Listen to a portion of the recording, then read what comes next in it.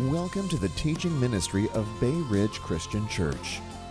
This teaching is from our 2023 Advent series, Christ the True and Better.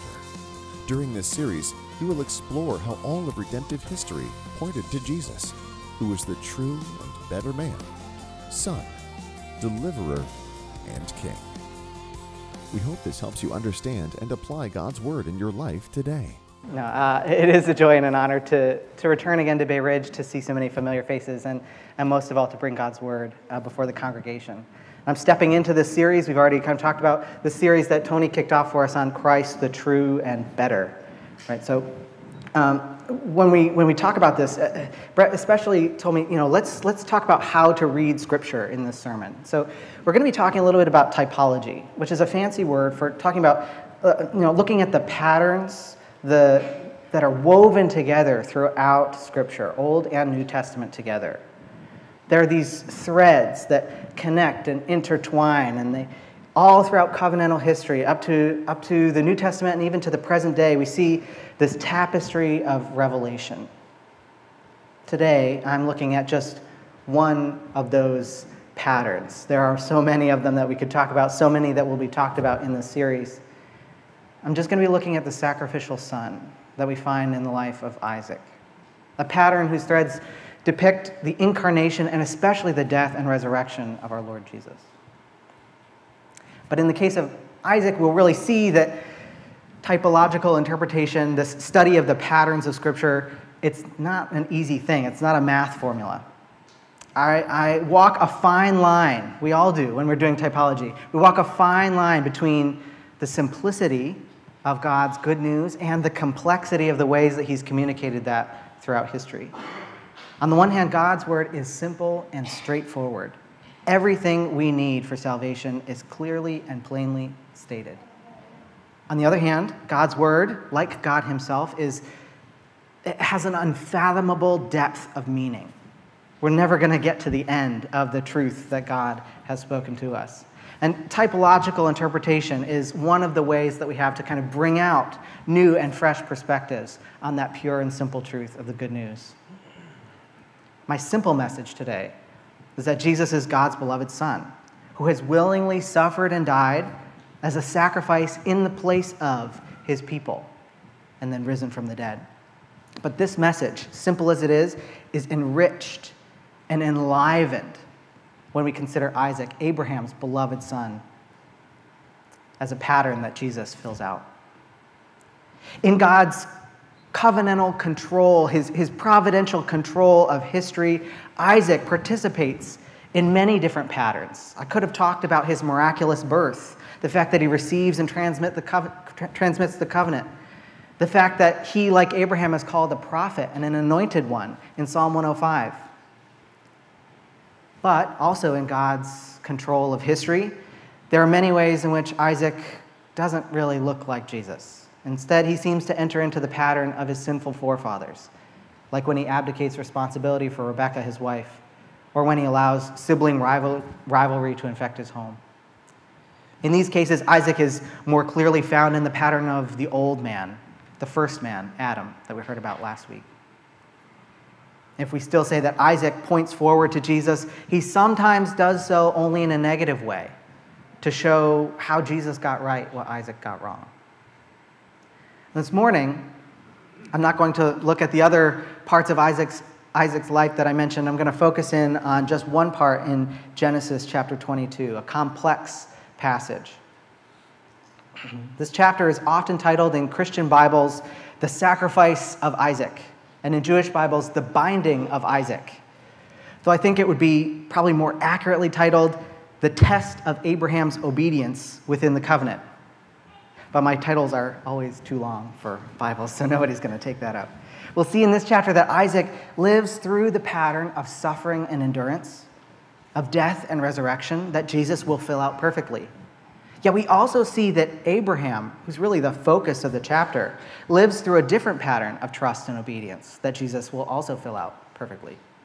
And there's even another unnamed character who lives out a different pattern of substitutionary sacrifice that Jesus will fill out perfectly, ultimately, and once for all.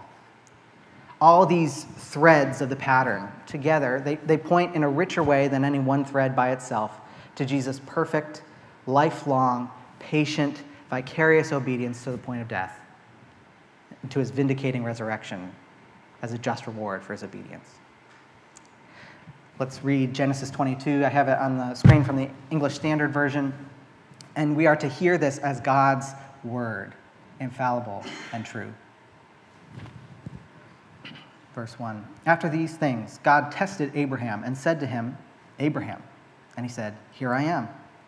He said, Take your son, your only son, Isaac, whom you love, and go to the land of Moriah and offer him there as a burnt offering on one of the mountains of which I shall tell you. So Abraham rose early in the morning, saddled his donkey, and took 2 of his young men with him, and his son Isaac. And he cut the wood for the burnt offering, and arose and went to the place of which God had told him. On the 3rd day, Abraham lifted up his eyes and saw that place from afar. Then Abraham said to his young men, Stay here with the donkey. I and the boy will go over there and worship and come again to you. And Abraham took the wood of the burnt offering and laid it on Isaac his son. And he took in his hands the fire and the knife. So they went, both of them together. And Isaac said to his father Abraham, My father. And he said, Here I am, my son. He said, Behold, the fire and the wood, but where is the lamb for the burnt offering? Abraham said, God will provide for himself the lamb for a burnt offering, my son. So they went, both of them together. When they came to the place of which God had told him, Abraham built the altar there and laid the wood in order and bound Isaac his son and laid him on the altar on top of the wood. Then Abraham reached out his hand and took the knife to slaughter his son. But the angel of the Lord called to him from heaven and said, Abraham, Abraham. And he said, Here I am. He said, Do not lay your hand on the boy or do anything to him, for now I know that you fear God, seeing that you have not withheld your son, your only son, from me. And Abraham lifted up his eyes and looked, and behold, behind him was a ram caught in a thicket by its horns. And Abraham went and took the ram and offered it as a burnt offering instead of his son. So Abraham called the name of the place, The Lord Will Provide. As it is said to this day, On the mount of the Lord it shall be provided. And the angel of the Lord called to Abraham a second time from heaven and said, By myself I have sworn, declares the Lord, because you have done this and have not withheld your son, your only son, I will surely bless you, and I will surely multiply your offspring as the stars of the heaven and as the sand that is on the seashore. And your offspring shall possess the gate of his enemies, and in your offspring shall all the nations of the earth be blessed, because you have obeyed my voice. So Abraham returned to his young men, and they arose and went together to Beersheba. This is God's word. Thanks be to God. Now, this passage is long. It has lots of interesting details, and it's got a very complex history of interpretation. So I need to pick and choose the details I'm going to talk about in order to keep this sermon under 3 hours long. Don't worry, it's way under 2.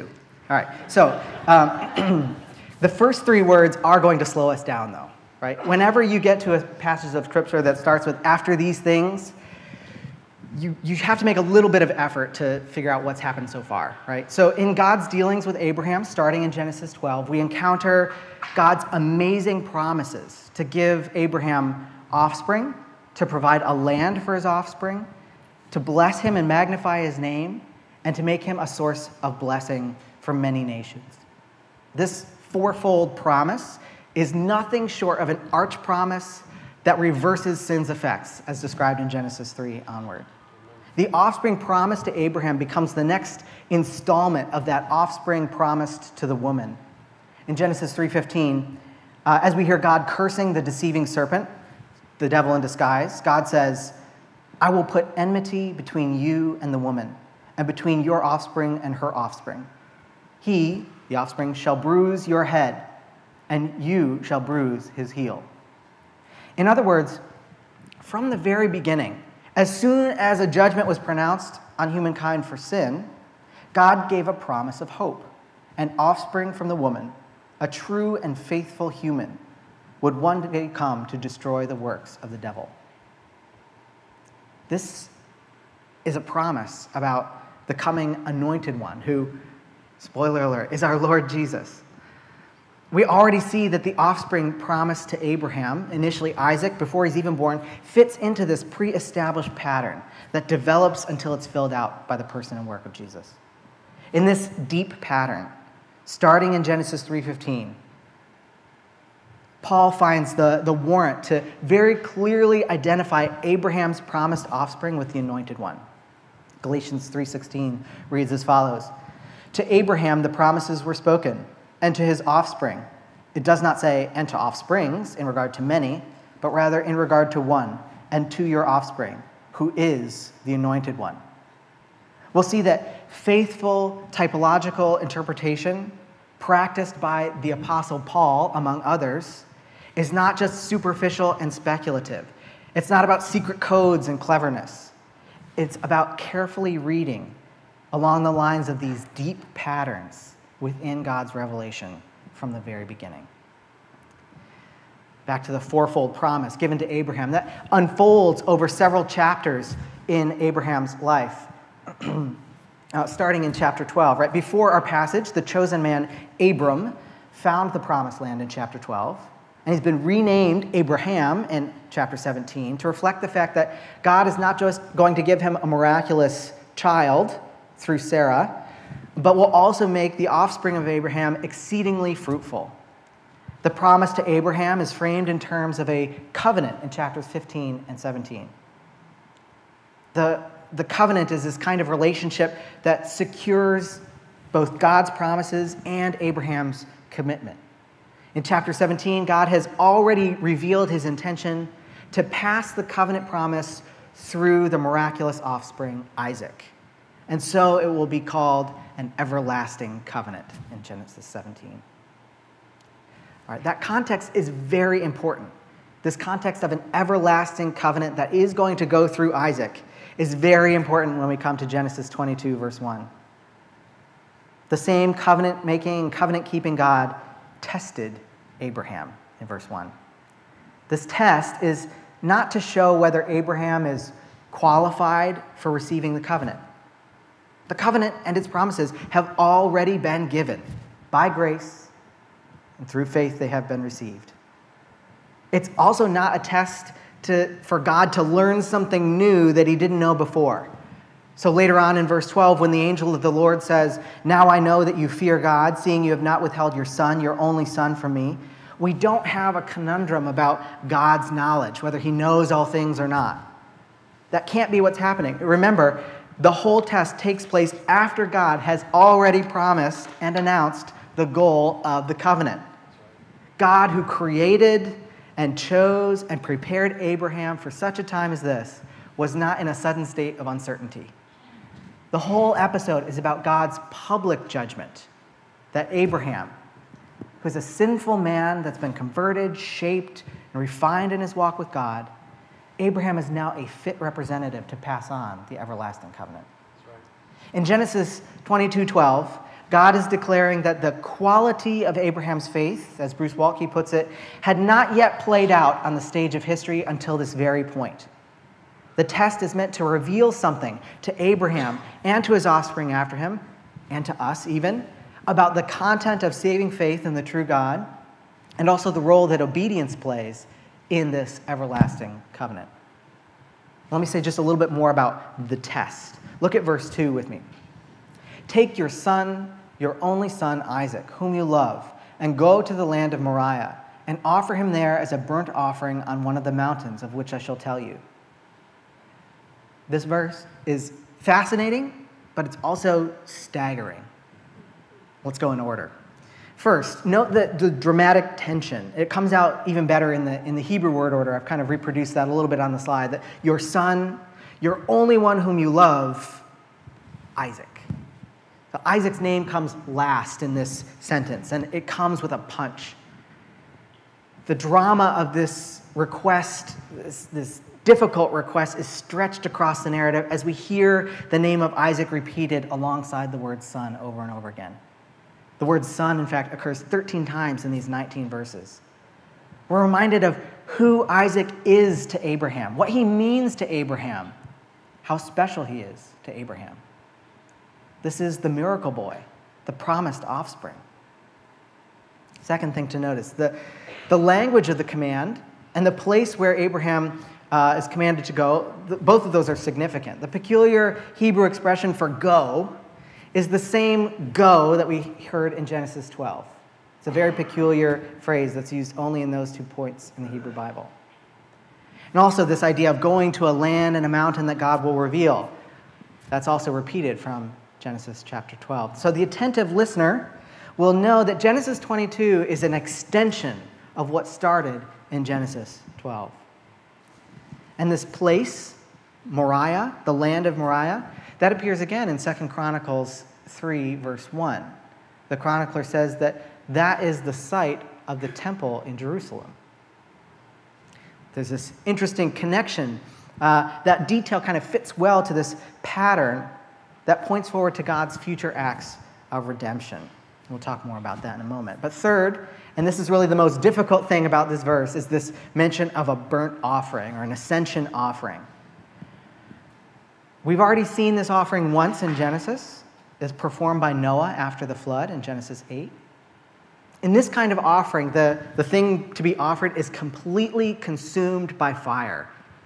Symbolically, it bears away the guilt of someone else. And the offering, as it's consumed, it sends up smoke to the heavens. So symbolically, you could say that Abraham is just giving back to God what God gave to him. But to rest there is really sugarcoating this, right? Because all that symbolism in the act still requires Abraham to kill his son, his only one whom he loves, Isaac. That's horrifying. We should be a little bit horrified at that. It's as hard to accept as the testing of Job. And the history of interpretation on this passage is full of people. I mean, just about everyone who has ever read this passage closely has been bothered by this command. It's okay if we're bothered by it too. Many, maybe you're among them, have kind of wondered about the morality of this passage. What does it suggest about Abraham's character, or even about God's character? And that question will come to the forefront if we're reading this passage outside of that everlasting covenant, if we're not reading it in its context, right? But neither Abraham nor God has forgotten the context of the everlasting covenant. Abraham knows that God made a fourfold promise and secured it with a formal covenant for many years. Abraham also knows that God has been training him as a co-participant in this covenant. Now, that could be a kind of a complicated idea, but I want to illustrate it by looking at Genesis 18. So Genesis 18 has the announcement of Isaac's birth to Sarah, an aged Sarah who doesn't quite believe that it's going to happen. But right after the announcement of Isaac's birth, God says he's going to destroy Sodom and Gomorrah.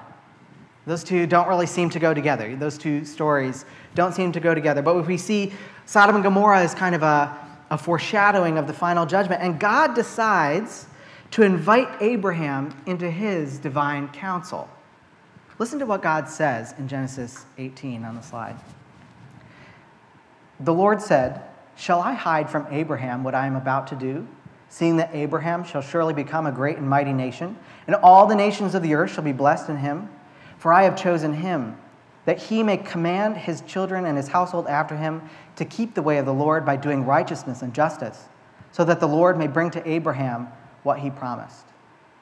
Okay, there's a lot going on here, but to kind of unpack it, God already decided he was going to destroy Sodom and Gomorrah. But he wanted Abraham to practice interceding on behalf of them anyway. It was a covenantal training exercise. God's intention with Abraham in Genesis 22, our passage, is very similar. He is going to preserve Isaac, yet he's still inviting Abraham to enter into the pattern that points to God's sacrifice of God's own beloved son to secure the fourfold promise. God is offering Abraham a glimpse of his ultimate plan, which we see expressed in John 3:16. For God so loved the world that he gave his only son, that whoever believes in him should not perish but have eternal life. He didn't just give him like a Christmas gift. He gave him to a life of suffering and to a death on a cross. Many interpreters forget this covenantal context. They're stuck in the rut of reading Scripture, and especially the Old Testament, as if it's just a handbook of moral examples. If you're reading Genesis 22 as part of that kind of handbook, you only have two bad options for interpretation. Either you're going to impugn the righteousness of God, or you're going to say that Abraham actually failed the test because he should have refused it.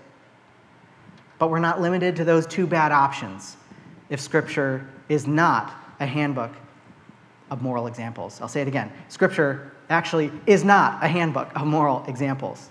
It does have a few moral examples in there, of course, but that's not its primary content. Scripture is God's revelation about his redemptive acts in history, about his plan and power and provision to reconcile to himself his sinful people and the broken world through his beloved Son. In the majority of scriptural histories, including Genesis 22, there's no go and do likewise implied. We're not supposed to look at the command to sacrifice Isaac and think to ourselves, maybe I should be sacrificing my children too. Right? We're also not even really supposed to say, well, maybe I should just be looking for more extreme ways to serve God, like Abraham. Okay, so that's the negative. What are we supposed to think? This passage recounts a once-for-all, unrepeatable event in God's dealings with Abraham and Isaac and with them alone. It does teach us. It teaches us about the trust and obedience in the covenant. Primarily, it teaches us about the trust and obedience that the incarnate Son of God would display perfectly as the son of Abraham. It doesn't teach us what we're supposed to imitate. It does teach us what God has done, is doing, and will do on our behalf. Because Abraham has already been through part of the covenantal training program, like Genesis 18, in Genesis 22, God knows that Abraham is ready for this moment, this climactic and final test. Abraham's readiness is displayed in the resolute, matter-of-fact actions of verses 3 through 4. He prepares for the trip, and he ends up at the land of Moriah, at one of the mountains. Abraham's assurance of faith is displayed when he tells his servants, I and the boy will go over there and worship and come to you again, in verse 5. The plural verb is clear. Abraham says that both he and Isaac will come again. He's not lying. Hebrews 11 spells this out for us. By faith, Abraham, when he was tested, offered up Isaac, and he who had received the promises was in the act of offering up his only son, of whom it is said, through Isaac shall your offspring be named. He considered that God was able even to raise him from the dead, from which, figuratively speaking, he did receive him back. So in short, Abraham's faith is a resurrection faith, a faith in the living God who gives life to the dead. And that's essentially the same thing that Paul says in Romans 4. There we learn that Abraham's faith is giving, is in the life-giving God, is in the God who raises from the dead, who can bring about miraculous births and so on. And that's of a piece with our own faith in Jesus, who was conceived by the Holy Spirit and raised from the dead in power. But less clear in this passage, from what we've seen so far, is Isaac's faith. In this narrative, Isaac doesn't seem to be on the same page as Abraham. Given the fact that he carries a pile of wood up the mountain in verse 6, we can infer he's probably not a very little boy. He's carrying the wood for the offering.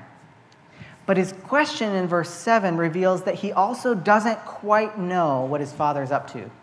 Behold the fire and the wood, but where is the lamb for the burnt offering? Many retellings of the story like to portray Isaac as a fully grown man and a willing and active participant in the event. I think that's a reflex of that moral examples kind of reading. We want to soften how terrifying the command is, and we want to make Isaac consensual. Now, Isaac does seem to have good rapport with his father, and he even seems to be in the habit of obeying his father. But from his ignorance, I think it would be too much to say that he's freely consenting to be sacrificed. The fact that Abraham binds Isaac, like the little logo has the hands bound together, right? He binds Isaac in verse 9. That's another sign that Isaac might not be on the same page. The fact that it's Abraham who is acknowledged as one who fears and obeys God in verses 12, 16, and 18, not Isaac. I think that's another point that makes us say we don't need to ascribe extra merit to Isaac beyond doing his duty to honor his father. And this point is really important for understanding Isaac's place in that pattern that points to Jesus. And I'll say more about that. I'll bring these threads together in just a moment. But let's see how Abraham answers Isaac's question. God will provide for himself a lamb for a burnt offering, my son. As with his earlier statement to the servants in verse 5, Abraham is not lying. He's speaking ambiguously, maybe. He's not disclosing everything that he knows. But he's also speaking out of a profound trust in God's provision, in God's vision for what his people need and when. Again, this is a statement of resurrection faith, for God knows that we all need him for life. We need his intervention, especially his substitution, to save us from the guilt and power of sin. In the next few verses, ending with a slow motion moment, Abraham builds an altar, lays out the wood, binds Isaac, sets Isaac on top of the wood, reaches for the knife. I love that detail. Slows us down. Reaches for the knife, then takes the knife to slaughter his son. Wait. We know that the everlasting covenant will go through Isaac from chapter 17 and from chapter 21 as well. We know that Abraham has confidence that Isaac will return along with him, that God will provide an offering somehow. But how can that be? The knife is in Abraham's hand. The knife is for his son, for his only one whom he loves, for Isaac.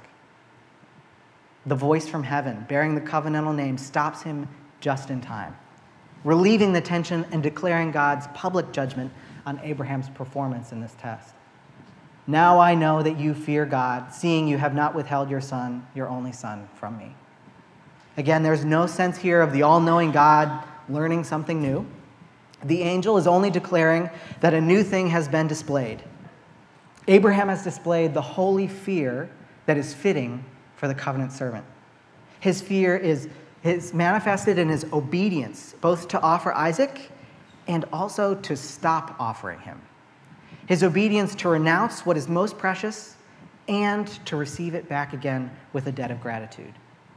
This fear signals that Abraham now better understands the heart of the God who will offer up his own beloved son.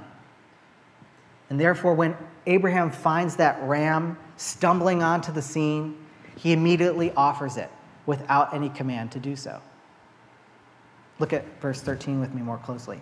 Behold, behind him was a ram caught in a thicket by his horns.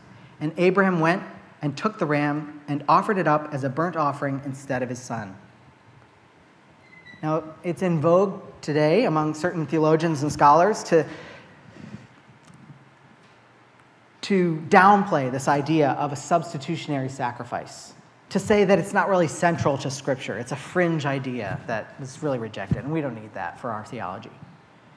Now, there are many motives for downplaying the idea of substitution, but I'm going to say that that view can only be maintained by suppressing scriptural data, by ignoring the plainest sense of Genesis 22:13, and by missing those deeply woven patterns that portray and forecast the person and work of Jesus. Here, the ram is clearly a substitute for Isaac. Abraham knows that this is the animal God has provided for himself instead of his son. And that's why he names the place the Lord provides in verse 14.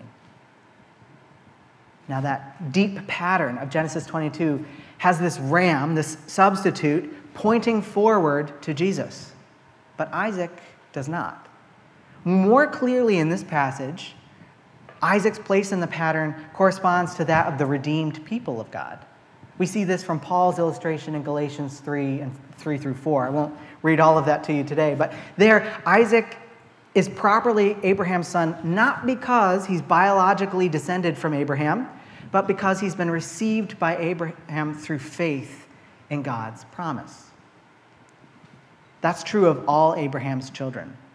Look at what John the Baptist tells the Pharisees and Sadducees in Matthew's gospel. They're coming to investigate his baptism, and he says this, "Do not presume to say to yourselves, 'We have Abraham as our father.'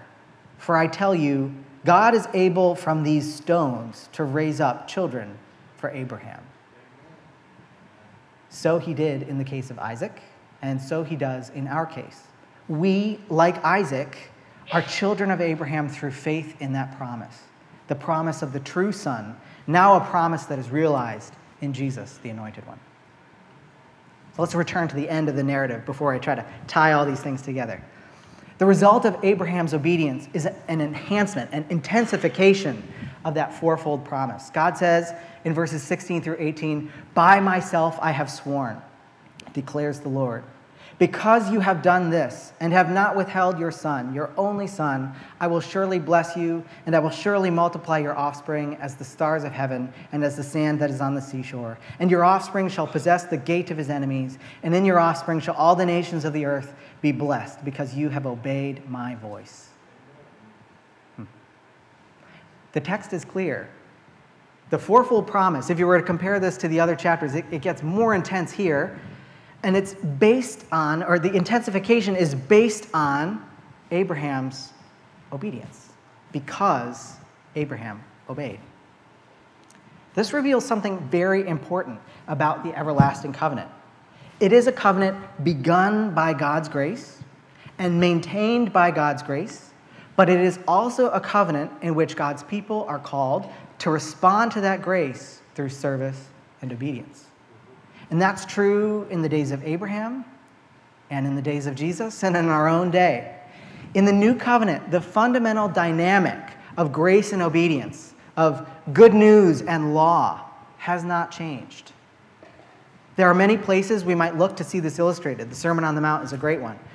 For time, let's go to a shorter passage, Ephesians 2, 8 through 10. "For by grace you have been saved through faith, and this is not your own doing.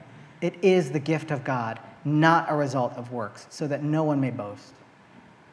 For we are his workmanship, created in Christ Jesus for good works, which God prepared beforehand that we should walk in them."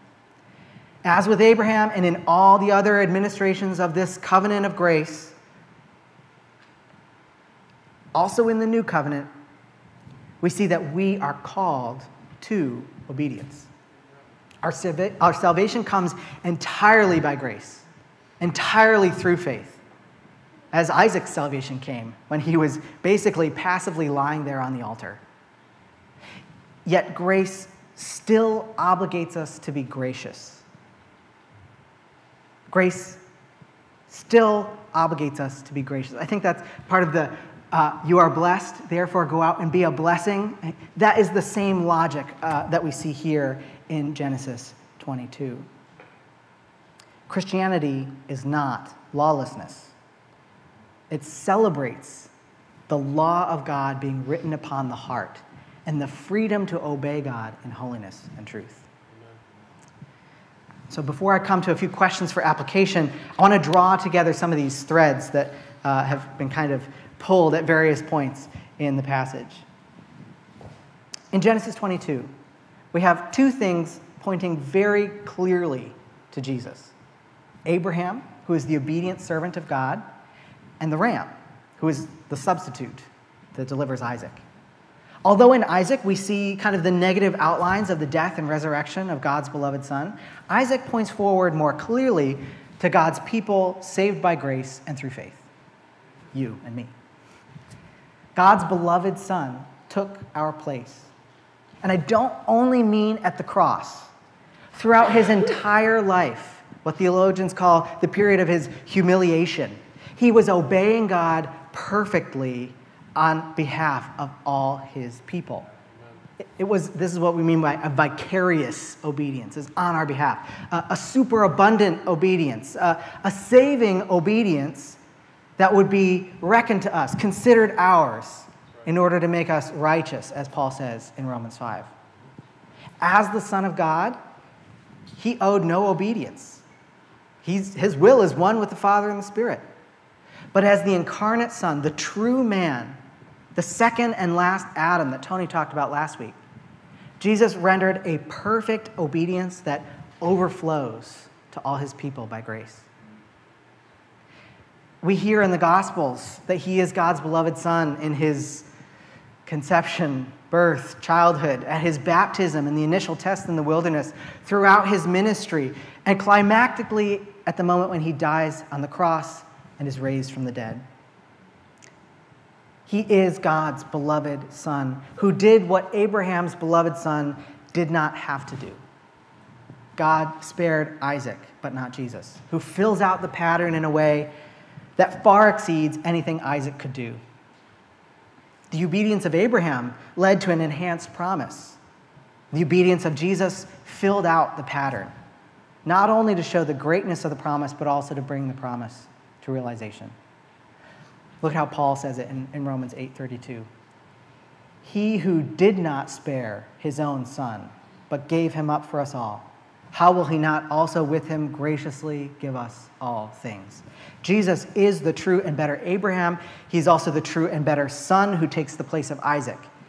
In other words, as the true and better son, he is uniquely qualified to be the true and better sacrifice for all the promised children of Abraham through faith.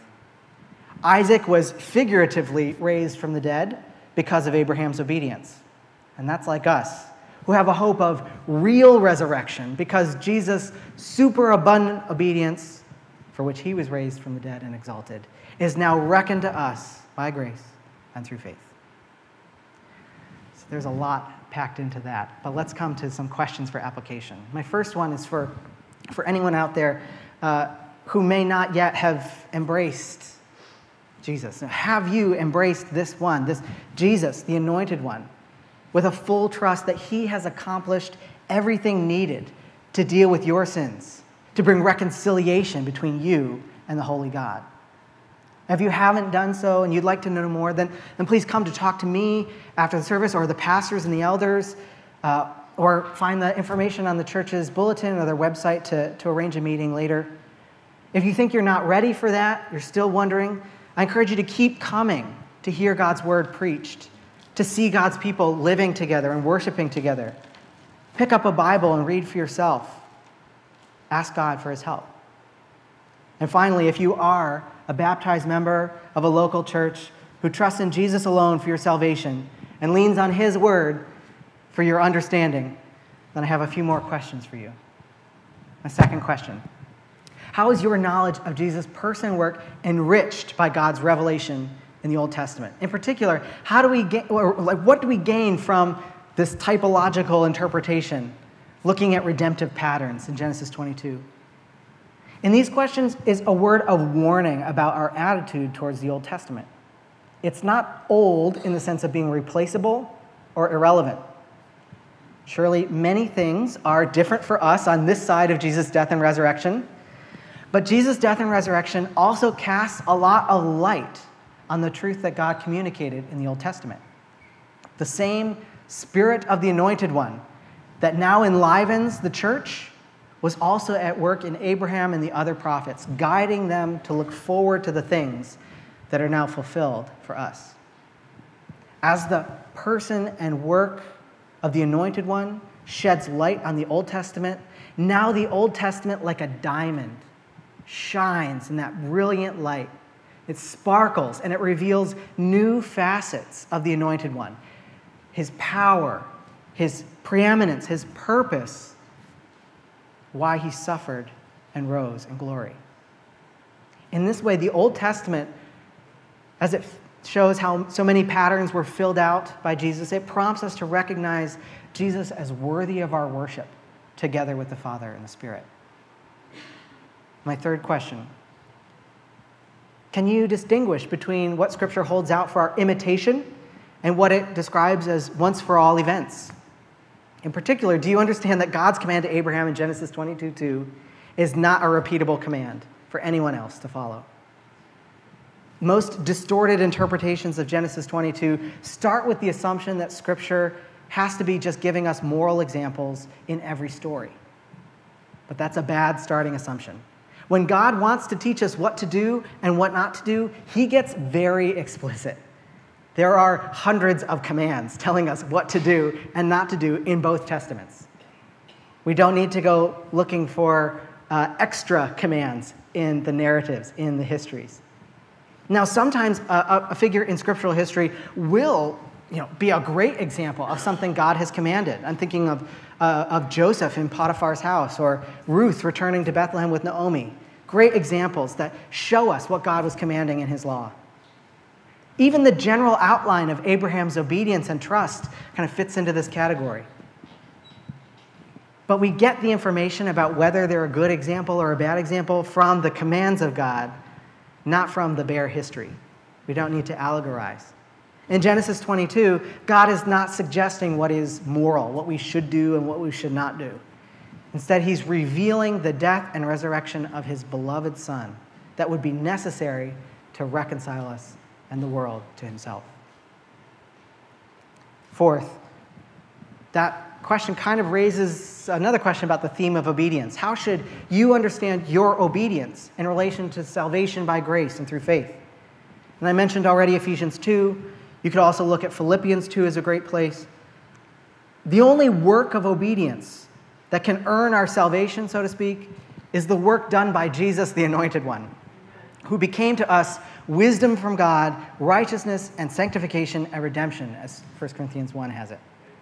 But after we have received all blessings in him, through faith, the desire to obey God's word, repenting in all cases of disobedience, that's the essential mark of this faith.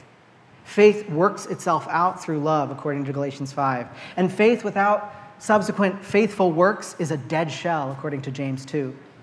As the theologian John Murray once said, it is a living faith that justifies, and living faith unites to Christ. No one has entrusted himself to Christ for deliverance from the guilt of sin who has not entrusted himself also to him for deliverance from the power of sin. In other words, the faith by which God declares us to be righteous is the same faith by which he empowers us to will and to do his good pleasure. And building on that, a fifth and final question: what comfort should we find in Jesus' perfect, lifelong, patient, vicarious obedience to the point of death and his vindicating resurrection from the dead? If, as I said already, that Jesus' perfect obedience has been reckoned to you so that God rightly declares you to be righteous, then you have a firm foundation for confidence that he will preserve you to the end. Your failures are covered by your Lord's successes. Your confession of sin and repentance is really matched and more than matched by the intercession of the righteous one who stands in heaven now on your behalf. Not only are your past sins wiped away, totally clean, but you have also been given the privileges and the powers promised to the offspring of Abraham. The greatest one in Galatians 3:14 is the gift of the Holy Spirit, who unites us to Jesus and makes us fellow heirs with him as beloved children. Through faith, we are beloved children, not only of Abraham, but also of Abraham's God. Pray with me. Very good. Oh, Father, as we celebrate the advent of your beloved Son, and we look forward to his return, help us to hear your Spirit speaking in the Scriptures, both old and new. Help us to become not mere hearers, but also doers of what you command, trusting that the obedience and righteousness of our Lord Jesus covers our sins and equips us with all that we need to endure to the end. This we ask you, O Father, through Jesus the Son, in the power of the Holy Spirit. Amen. Amen. Thanks to Philip for sharing that word with us. What he was just doing and what we're trying to do in this series is giving us spectacles, as it were, to really see and understand the Scripture. This past week, when we were down in Dallas, we were touring the stadium there, and there was in the lobby area, there was this, it looked like a big screen or something, and you could just see dots moving around. And at first, we just thought it was just a weird pattern of dots. But the more I kind of looked at it, I was like, that kind of looks like it's some kind of film of games, but you can't quite see it. And the guy said, turn around and look in the mirror. And when you did, the whole thing became clear. The mirror's Christ. That's what Philip was just showing us. We can sometimes read the Bible and it can seem like dots that are disconnected. And we read Genesis 22 and we're like, am I supposed to take my kid and kill him? Not in the moments when you would like to do that, but in those other moments. Okay, the rest of life. The answer is no. Turn and look at Christ. And everything suddenly makes sense. That's what we're doing throughout this series. Everyone we're looking at, Christ is who it's pointing to. If you're reading and you're not seeing Jesus, you're not reading rightly. Turn, look to him, and suddenly all those dots start making sense. We're going to be coming to the Lord's table now, as we do each and every week. And as we are coming, I want to remind us we're going to be doing a couple of things. We're going to be professing our faith in Christ, and we're going to be celebrating the fact that we are received because of what Christ has done. I remind you, what you bring to salvation, what I bring to salvation is sin, lack, nothing. Christ brings everything. But then out of that, as Philip says, there's a heart that, Father, I want to be obedient. Father, I want to do things that are pleasing to you. And so we're going to be asking the Holy Spirit as well at the end. We're going to be crying out for God's Spirit to form and to shape us in that way. Now, because Christ is the center, we're going to stand together. And if you can stand with me, we're going to recite the creed.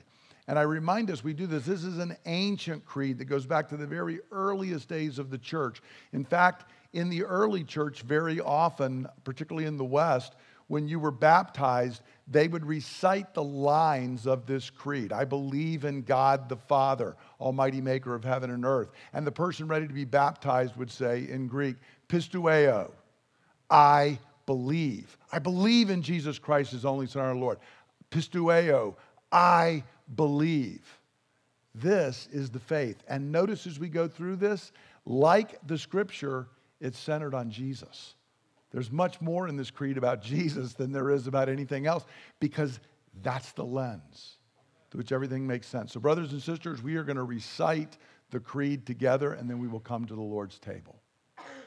I believe in God, the Father Almighty, creator of heaven and earth. I believe in Jesus Christ, his only Son, our Lord.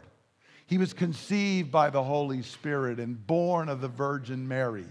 He suffered under Pontius Pilate, was crucified, died, and was buried. He descended to the dead. On the third day, he rose again. He ascended into heaven and is seated at the right hand of the Father. He will come again to judge the living and the dead. I believe in the Holy Spirit, the holy universal church, the communion of saints, the forgiveness of sins, the resurrection of the body, and the life everlasting. Amen. You may be seated. We are, in just a moment, we're going to be passing out the elements after I do the kind of introduction to what we'll be doing today. And as the elements are passed out, we remind you, you do not have to be a member of Bay Ridge Christian Church. We just stated about the holy Catholic or universal church. God has a church, and if you are part of that church, you are welcome to participate with us, but you need to believe the things that we've been talking about. If you don't participate, because this meal and taking this bread and taking this cup is a profession.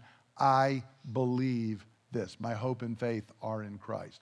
When the elements will come by, there'll be two little cups. You can take them both out, and then we'll take together. So brothers and sisters, all who confess this faith are welcome to this table. For what I received from the Lord, I also pass on to you, that the Lord Jesus, on the night he was betrayed, took bread. And when he had given thanks, he broke it. He said, this is my body, which is broken for you. Do this in remembrance of me. And in the same way, after supper, he took the cup, and he said, this cup is the new covenant in my blood, which is poured out so that all of your sins may be forgiven. Drink from this, all of you, in remembrance of me. For as often as you eat this bread and you drink this cup, you proclaim the Lord's death until he comes.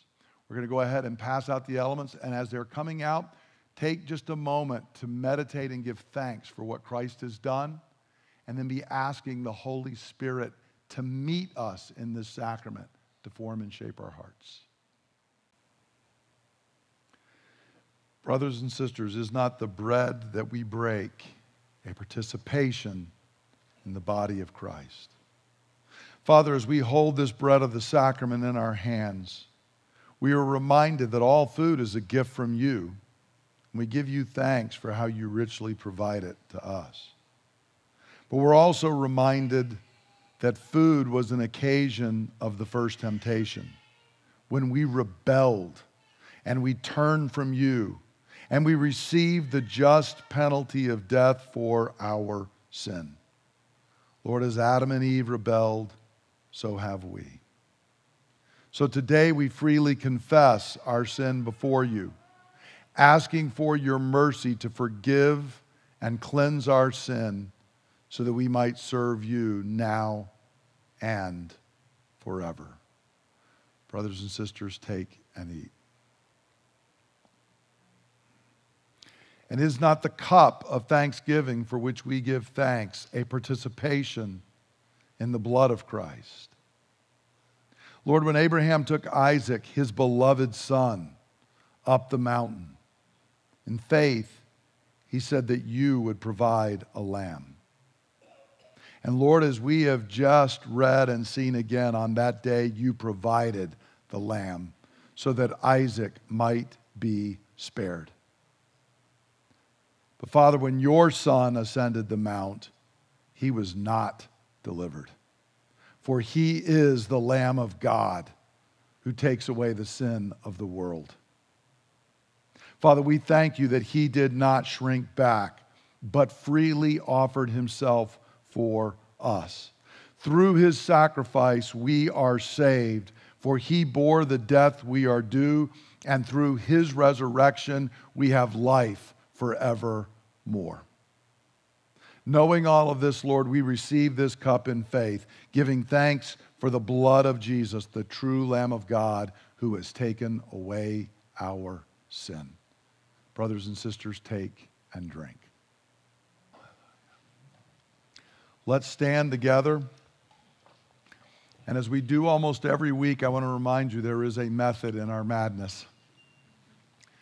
This third prayer that we offer almost every week after the cup is a cry for the Holy Spirit to come. Brothers and sisters, you just ate and drank at the table of God, not because of your obedience, but because of the obedience of Christ. But as those who've been saved by grace through faith, we want to be obedient. And so let us cry out for God to freshly impart his Holy Spirit and power to us. Lord, today we have been reminded of Jesus' great sacrifice for us. We thank you that he did not shrink back from obedience, even when it required the cross. And as those who have received the mercy given through the gospel, by grace alone, through faith alone, in Christ alone, Lord, we now long to be obedient sons and daughters who offer ourselves as living sacrifices to you. But Lord, we know even this is beyond our strength.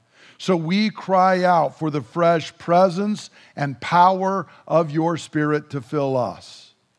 Come, Spirit of God, and conform our thoughts and desires to your will. Come, Spirit of God, and conform our words and actions to your word. Come, Spirit of God, and stir up your gifts within us so that we might serve others. Lord, we thank you for all we have been given through Christ. And we pray that this week you would open our eyes and use us to spread your blessings to others. We thank you for all of this in the name of the Lord Jesus, the true sacrificial Son, the true Lamb of God. And God's people say, Amen. Now, brothers and sisters, receive the blessing of your God. I remind you, it was not with perishable things, such as silver or gold, that you were redeemed from the empty way of life handed down from your forefathers, but with the precious blood of Christ, a spotless lamb without blemish or defect. He was chosen before the creation of the world, but was revealed in these last times for your sake. Brothers and sisters, through him you have been redeemed, set apart, and given every blessing. So go forth and be a blessing. In Jesus' name, amen. Thank you for listening to the teaching ministry of Bay Ridge Christian Church. For more teachings and resources, please visit www.brcc.church.